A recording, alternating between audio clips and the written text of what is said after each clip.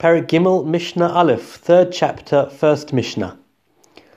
Lulav hagozel, a stolen lulav. V'hayovesh, or one that's dried out. Posel, that's invalid. The reason why a stolen lulav is invalid is because the verse says, Ulekachtem lochem b'yom harishon, you've got to take for yourselves on the first day, and then it lists the 4 species, Pre-Eitz Hadar, the esrog, and the kapos tomorrow, which is referring to the lulav. But it says, Lekachtem lochem, it's got to be yours. You've got to take for yourself. So a lulav hagozel, a stolen lulav, is invalid. And similarly, a yavesh, one that's dried out, also, that's no good. Shel Asherah, a lulav that came from a tree that had been worshipped for idolatry. V'shel Irain Dachas, or came from a city which had been destroyed because of idolatry. Posel, that's also invalid. You can't use one that's been used for an avera for sin. Niktam Rosho, if its head had got, the top of the lulav got lopped off. Nifritzu Olav, its leaves were completely spread out from the spine itself, completely spread out. Posel, that's invalid.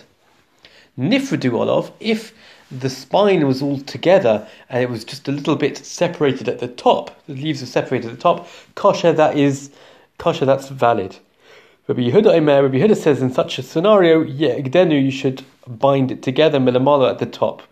We don't have to do that, we don't require that. So as long as the main spine is intact, if it's a little bit spread out at the top, that's not a problem.